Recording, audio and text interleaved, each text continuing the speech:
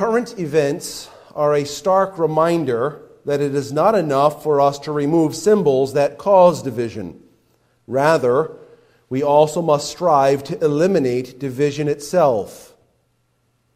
He then goes on to say, only as a united force, free from discrimination, racial inequality, and prejudice, can we fully demonstrate our core values and serve as the elite war-fighting organization America requires and expects us to be.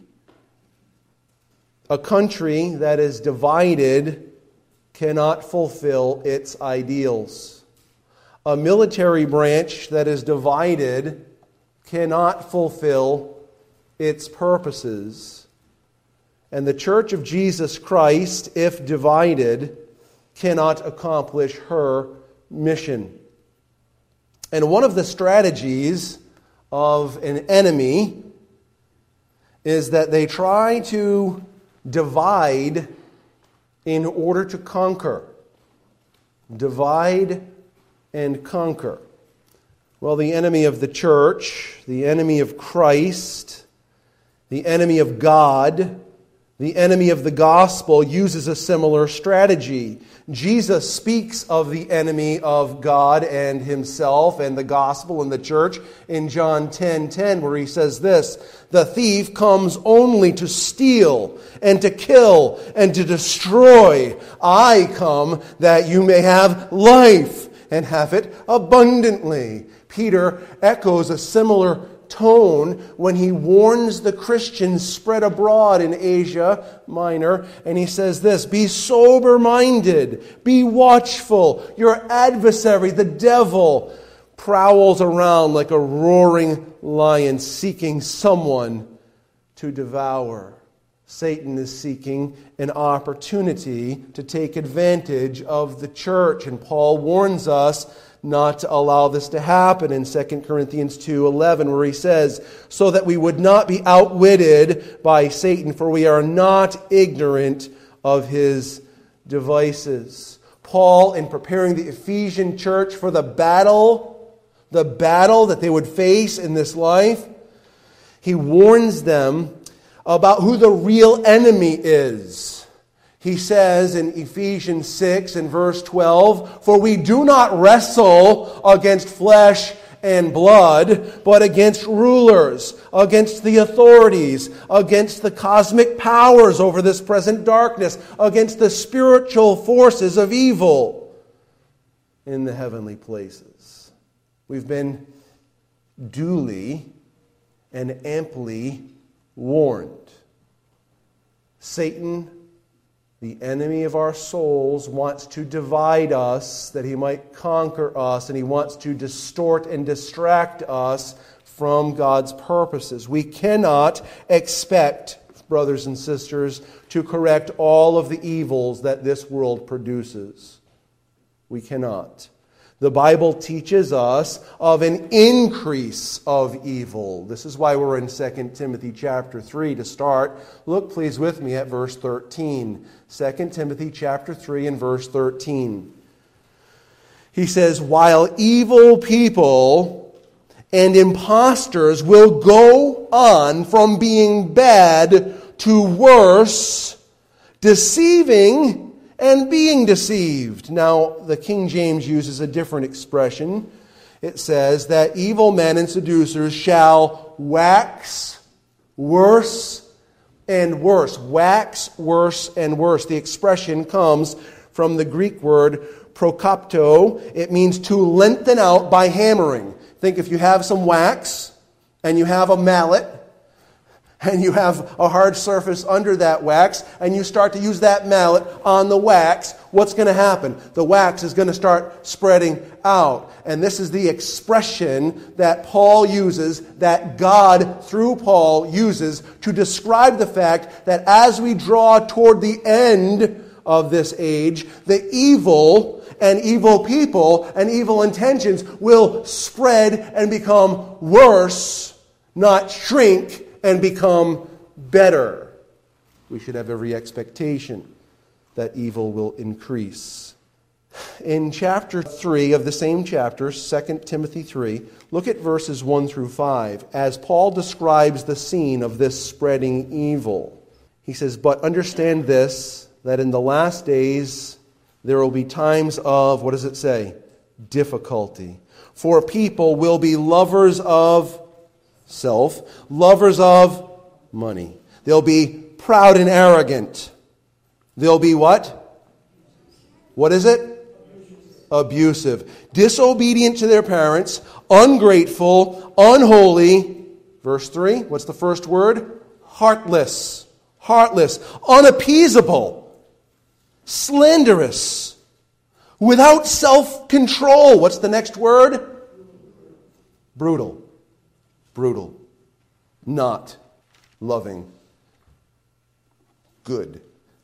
They will be treacherous and reckless, swollen with conceit, lovers of pleasure rather than lovers of God, having the appearance of godliness but denying its power. Avoid such people. God describes a scene that is increasingly dark, increasingly causing disgust to our senses. Abusive, unkind, unloving, reckless, no self-control, loving self, me and my way. And what does Paul do to try to counter this spread of evil? What does he describe? Look at verses 10 and 11. He says, you, however, have followed my teaching, my conduct, my aim in life, my faith, my patience, my love, my steadfastness, my persecutions and sufferings that happened to me at Antioch, at Iconium, and at Lystra, which persecutions I endured. Yet from them all the Lord rescued me. His teaching, his life, and God's glorious rescue, these are the things that Paul spoke to the world. These are the things that counter the spread of the evil. A life that demonstrates the gospel, teaching that reflects the gospel, and a hope that reflects the gospel. My life, my teaching, and my rescue. I didn't rescue me. God rescued me. A little further in this text, he tells us to remember the truth. He tells Timothy to remember the truth, verses 14 through 17. But as for you, Timothy, continue in what you have learned and have firmly believed, knowing from whom you learned it, and how from childhood you have been acquainted with the sacred writings, the Bible, the Scriptures, which are able to make you wise for salvation. How? Through faith in Christ Jesus. All Scripture is breathed out by God and profitable for teaching, for reproof, for correction, and for training in righteousness, that the man of God may be complete, equipped for every good work. He tells him to remember the truth. You've seen it. My escape from evil was following the gospel, teaching the gospel, and being saved by the gospel. You, Timothy, same thing. Remember the truth. And then in chapter 4, verses 1 through 5, he tells him, preach that gospel. Preach that gospel, because it's the only thing that will save a world in confusion. It's the only thing that will save a world at war with one another. It's the only thing that will rescue people from the unrest that is around them, because there's an unrest within them. He says this in verse 1 of chapter 4, I charge you in the presence of God and of Christ Jesus, who is to judge the living and the dead, and by his appearance in his kingdom, preach the word. Be ready in season and out of season. Rebuke and exhort with complete patience and teaching. For the time is coming when people will not endure sound teaching, but having itching ears, they will accumulate for themselves teachers to suit their own passions. They will turn away from listening to the truth and wander off into myths. As for you, always be sober-minded. Endure suffering.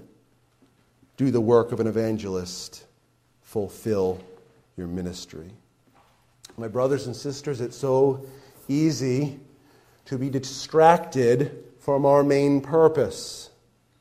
There are so many ways that our attention can be divided. You look at 2020. I don't know how you describe 2020, but there was a great song about it. This music teacher had a little ukulele, and she sang this beautiful song that she penned for herself. Ready? It went like this. Ah! That's about sums up 2020 thus far.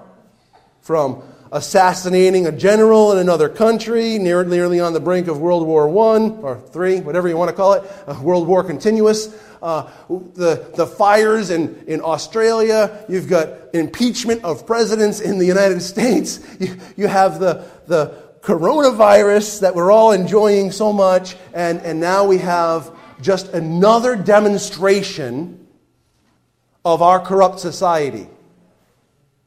Wherever you land on these issues about the corruption in our society, we need to be careful to consider all of the people involved. All of the people involved. Not minimizing anyone involved. Those that are actually inflicting brutality, we should be disgusted with. Absolutely disgusted with, and there should be justice rendered. Brothers and sisters, what we're seeing today, while it's very public and in the eyes of our media and social media, and it's on our minds, these horrific things have been going on endlessly here and elsewhere. They're uncalled for, they're sinful, they're corrupt.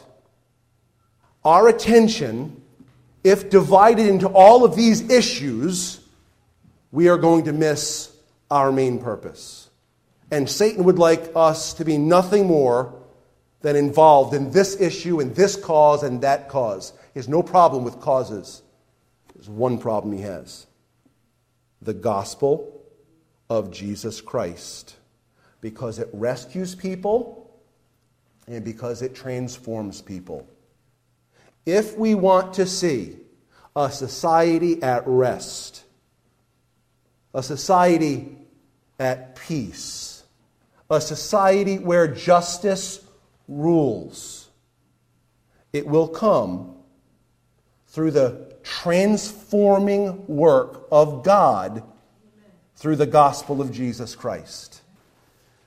We cannot deviate from God's plan for us. We are a gospel preaching and a gospel living people. As we look at the world around us and we observe so much unrest, so much conflict, so much hurt, we need to recognize the source of this conflict. And you might think, having the way we've started, that I'm going to say the source of the conflict is Satan. He's involved. You might think that I'm going to say that the source of the conflict is the world about us. You might think that by the way that we've started. But while one source is Satan and another source is the prevalent evil of this world, there is another source of conflict that must be addressed. And it's not out there. And it's not down there. It's right in here. This is your problem. This is my problem. This is my neighbor's problem. This is my nation's problem. This is the problem that we're dealing with, is this war here. And that war here spills out. We need resolution to that war. James answers the question of conflict very nicely in James 4. Please take a look there with me. James chapter 4, verses 1 through 4. What causes quarrels and what causes fight among you? Is it not this, that your passions are at war within you? You desire and do not have, so you murder. You covet and cannot obtain, so you fight and quarrel. You do not have, because you do not ask. You ask and do not receive, because you ask wrongly to spend it on your passions. You adulterous people, do you not know that friendship with the world is enmity with God? Therefore, whoever wishes to be a friend of the world makes himself an enemy of God. In verse 1, James captures the idea of conflict by using three different Greek words. He uses the word quarrels, and it comes from the word polemos, and you can hear in that word polemic. Polemic is defined this way: an aggressive attack on or refute of the opinions or principles of another. You see that? Okay. You think this way. Rah! You think that way. Rah! Argue, fight, quarrel. He uses the word fights. The Greek term is moxe. Perhaps this could be referring to physical combat, but more likely in this context it is referring to battles of words and ideas. So that's a second word he uses to describe conflict. And then he uses the words at war, the passions that are at war within you. And for that he uses the Greek term strateuomai. And in that you can hear the concept of strategy, right? It's a military expression. It's a military expedition.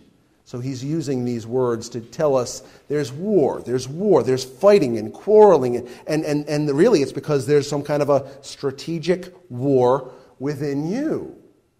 James writes these words on conflict. Of course, he has been inspired of the Spirit of God to write. He writes this, and it comes on the heels of a discussion in chapter 3, verses 17 and 18, of heavenly wisdom. That heavenly wisdom that results in a righteousness that is demonstrated through peaceful peacemakers. Now, we're in chapter 4 of James. Look at verses 17 and 18 of chapter 3. He says, "But the wisdom from above is first pure, then peaceable, gentle, open to reason, full of mercy and good fruits, impartial and sincere." And listen, a harvest of righteousness. Here's righteousness is sown. A harvest of righteousness is sown in peace, peacefully, by those who make peace, peacemakers. So what he's telling us is those that are operating under the submission of the Spirit, they have the wisdom that's from above. And that wisdom is described in verse 17 with those character traits. It's the fruitfulness of spiritual wisdom, similar to the fruit of the Spirit. And he says, those that have this spiritual wisdom ruling over them and ruling in them, they are sowing righteousness peacefully because they are peacemakers. This is how he ends chapter 3. He is writing to religious people who are associated with the believing church. Some of the people that he's writing to are certainly believers and some are certainly not. He writes very provocatively, challenging them in their current state. There are unbelievers amongst the grouping that he's writing to, but all of the people that he's writing to are religious people. They're religious people. And we can see how these comments in chapter 4, verses 1 through 4, are applicable to those in the church, believers and unbelievers in the church, and those outside of the church. They're common to man. This war, this conflict. Where is this conflict coming from? Oh, it's coming from over there. Oh, it's that group. Oh, it's this group. No, it's that group. Oh, it's Satan. It's the world at large. No. Yes, may be true. But the real war is right here. It's in you. It's in me. And it's in our neighbors. In verse 1, he ends verse 1 by asking a question. And I'm going to read it to you differently than you have it recorded here. This is going to be more of a literal rendering from the Greek. Don't these conflicts arise out from your pleasures, the ones that strategize in your members? Don't these conflicts arise out of your pleasures that strategize against your members? He's letting us know about this war. Peter made a similar comment about our passions. Listen to what he said in 1 Peter 2:11. The passions of the flesh which wage war against your soul. Your passions wage war against you. And my passions wage war against me. In James chapter 4 and verse 1, we talked about the word pleasures already, the passions. It says, is it not this, that your passions are at war? That word passions or pleasures is the Greek term hedone, and we get the word hedonism out of that. I found a really great definition of hedonism on the screen for you. The pursuit of pleasure or self-indulgence. Doesn't your problem come from your desire to please yourself or to indulge yourself? He's really bringing this home to us. This is very obvious, very clear. The same word, hedon, is used in Titus 3:3.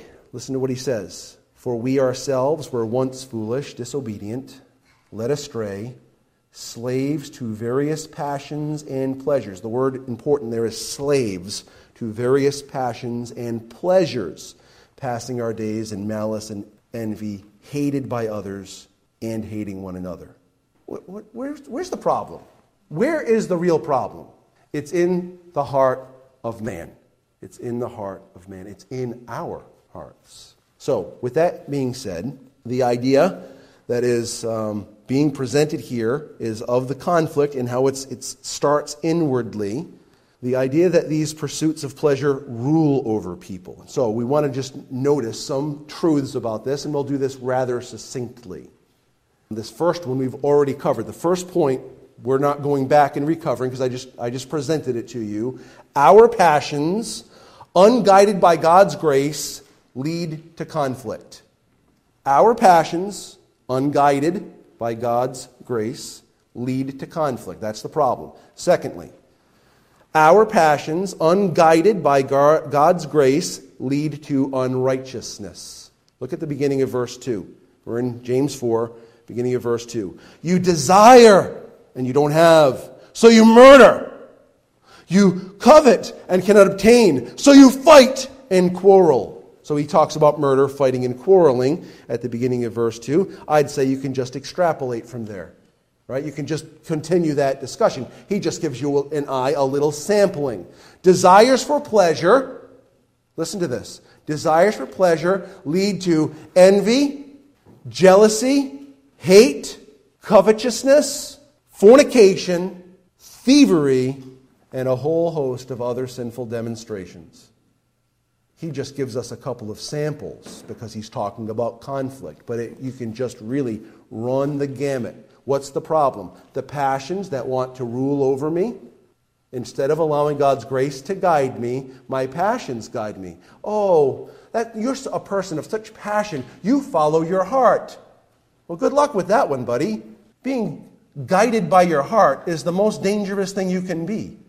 Your emotions flip-flop. Depends on what's going on. Which way are the winds blowing today? Oh, I feel really happy. I'm going to do this. Oh, I feel really sad. I'm going to do this. I feel really in despair. I'm going to do this. Right? Guided by our emotions, we have real problems. The problem starts within us. We are tempted to please ourselves with what our eyes see. John warns about this in 1 John chapter 2. Listen to what he says. Do not love the world or the things in the world. If anyone loves the world, the love of the Father, what does it say? Is not in him.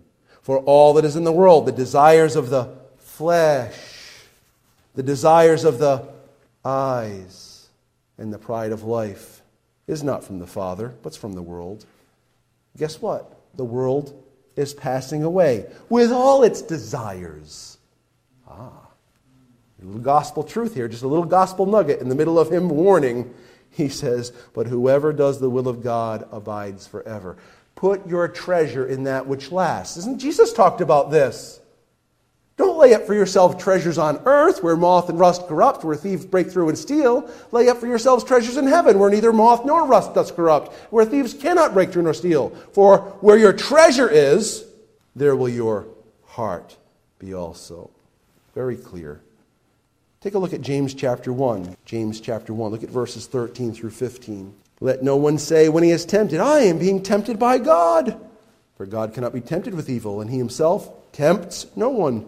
But each person, how many does that include? Does that include you? Does that include me? Does that include my neighbor? That's right. Let each one understand this. Verse 14. But each person is tempted when he is lured and enticed, what does it say now? By his own desire.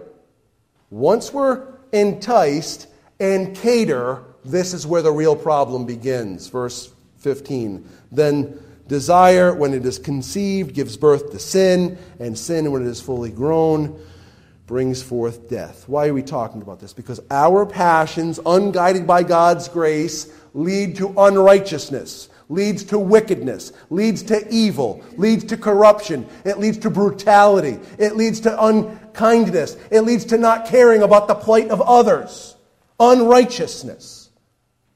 We move a little further back in James chapter 4 in the text, and we want to recognize this. Our passions, unguided by God's grace, ignore God's will. Our passions, unguided by God's grace, ignore God's will. Look at the end of verse 2. He says, you do not have because you do not ask. You do not have because you do not ask. Let's just consider this for a moment. Why would we have some pressing need or desire and not ask God about it? You've had one. You've had one of those pressing needs and desires, and you didn't ask God about it. Why? Why would we not want to seek His guidance and have His help? Usually, believer in Jesus Christ, the reason that we wouldn't go to God about something that is our desire is because we know the desire doesn't come underneath His will. And so James is pointing this out. You've got all this conflict going on in your hearts. You've got all these desires that are strategizing against your soul. And because you don't have what you want, you hurt other people. If you really want this thing really bad, and it's the right thing, why not talk to the one who can supply for his child? Oh, if you go to your father and you ask for bread, is he going to give you a stone? If you ask him for fish, is he going to give you a scorpion? No. If your earthly father knows how to give you good gifts, how much more your heavenly Father? Yes, you would always go to Him if you know what you're thinking is right. I would propose to you that it would be related to having another ruler on the throne of your heart. So instead of being guided by the King of glory, we're being guided by the King of corruption, the King of evil, the King of sin, our own passions ruling over us. We all need to regularly ask ourselves this: whose kingdom am I living for? Whose kingdom am I living for? All the stuff going on around us, if there's a peaceful protest somewhere, should we not be concerned for them? Yes. Should we just automatically say, oh, protesting is necessarily bad? That should not be the first thing that comes to our mind. Our Constitution gives people the right to do this. Now, maybe not during the coronavirus. Can't do anything with the coronavirus except protest. But that's another matter altogether. Should there not be a compassion and a care for those that feel that there have been mistreatment? Of course we should have a compassion for them. Whose kingdom am I living for? Well, I have very strong opinions, and I'm this, and I have these things. Well, I think he's talking about us.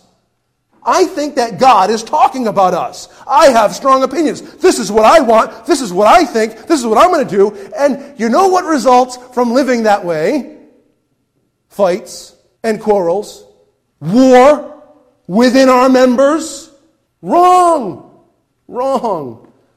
Those who are living for the kingdom of Jesus Christ will be able to approach the throne of God, just like the author of Hebrews describes in Hebrews 4:16. Let us then, with confidence, you know that word means freedom of speech. Let us then, with freedom of speech, draw near to the throne of grace, that we may receive mercy and find grace to help in time of need. The person who has the right kinds of desires, that knows who the king is, will always go to the king. They'll always go, and they can speak freely to him. And know he's going to give me what I need. And he's ultimately going to do what is right.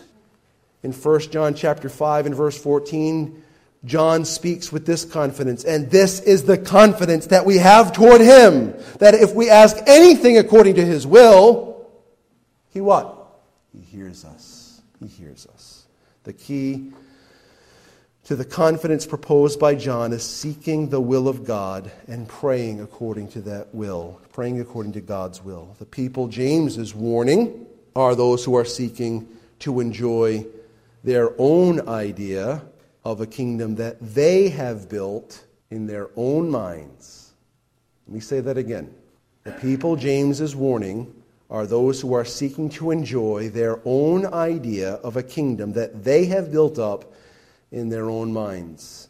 This is the way things ought to be. And we want to have our passions, in submission to God and his grace, so that we'll seek his will and his way. Oh, the transformation that would take place within us. And in many ways, as God transforms us, he begins to transform people around us. God's transformative work doesn't stop in a person. When we are being transformed, we impact those nearby. Such an important concept. Fourth, in our discussion, our passions, unguided by God's grace, are selfish. Verse 3, you ask and you do not receive because you ask wrongly to spend it on your passions, to consume it on your lusts. We already talked about this, so I won't spend much time reiterating. The Bible warns us about the heart. In Jeremiah 17:9, you're very familiar with this. The heart is deceitful above all things and desperately sick. Who can understand it? We should be equally aware of what Jesus said in Matthew 15. But what comes out of the mouth proceeds from the heart, and this defiles a person. For out of the heart comes evil thoughts and murder, adultery and sexual immorality, theft and false witness, slander. These are what defile a person. But to eat with unwashed hands does not defile a person. We don't want to be led by our hearts. We need to be led by God's truth, empowered by God's Spirit. This is a reality. We preach about it every single time we're together. We need to be led by the Word and empowered by the Spirit. And as that takes place, God is doing his work in us and around us. Fifthly and finally, our passions, unguided by God's grace, lead us to the wrong refuge. Our passions, unguided by God's grace, lead us to the wrong refuge. Verse 4, you adulterous people, do you not know that friendship with the world is enmity with God? Therefore, whoever wishes to be a friend of the world makes himself an enemy of God. Now remember that James is writing to church-type people, people like us. Some are truly regenerated, truly believers in Jesus Christ, while others were just simply associated with the believing community. But there was not overwhelming evidence of God's transformation in their lives. So the basic contrast is this. Whose side are you on? Whose side? There's the world. Friendship with the world, enemy of God. Friend of God, enemy of the world. You can't have it both ways. I can't have it both ways. I can try to win people rather than with vinegar. I can try to win them with some honey, right? Speak the truth in love. When we come with rebuke, we come meekly, right? We try to do this. Light and darkness, they don't do well together. So I can't snuggle up to the world and hope that they're all just going to love me because I'm so cuddly. It's not going to work. They need to hear the truth. The truth will set them free.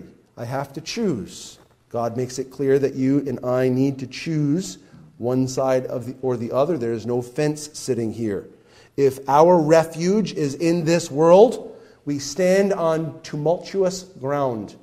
However, if our refuge is God, we stand confidently now, and we stand confidently in the future. The world's passing away, but he who does the will of God abides forever. Listen to this text in 1 Samuel 2. You remember it to be the words of Hannah praying.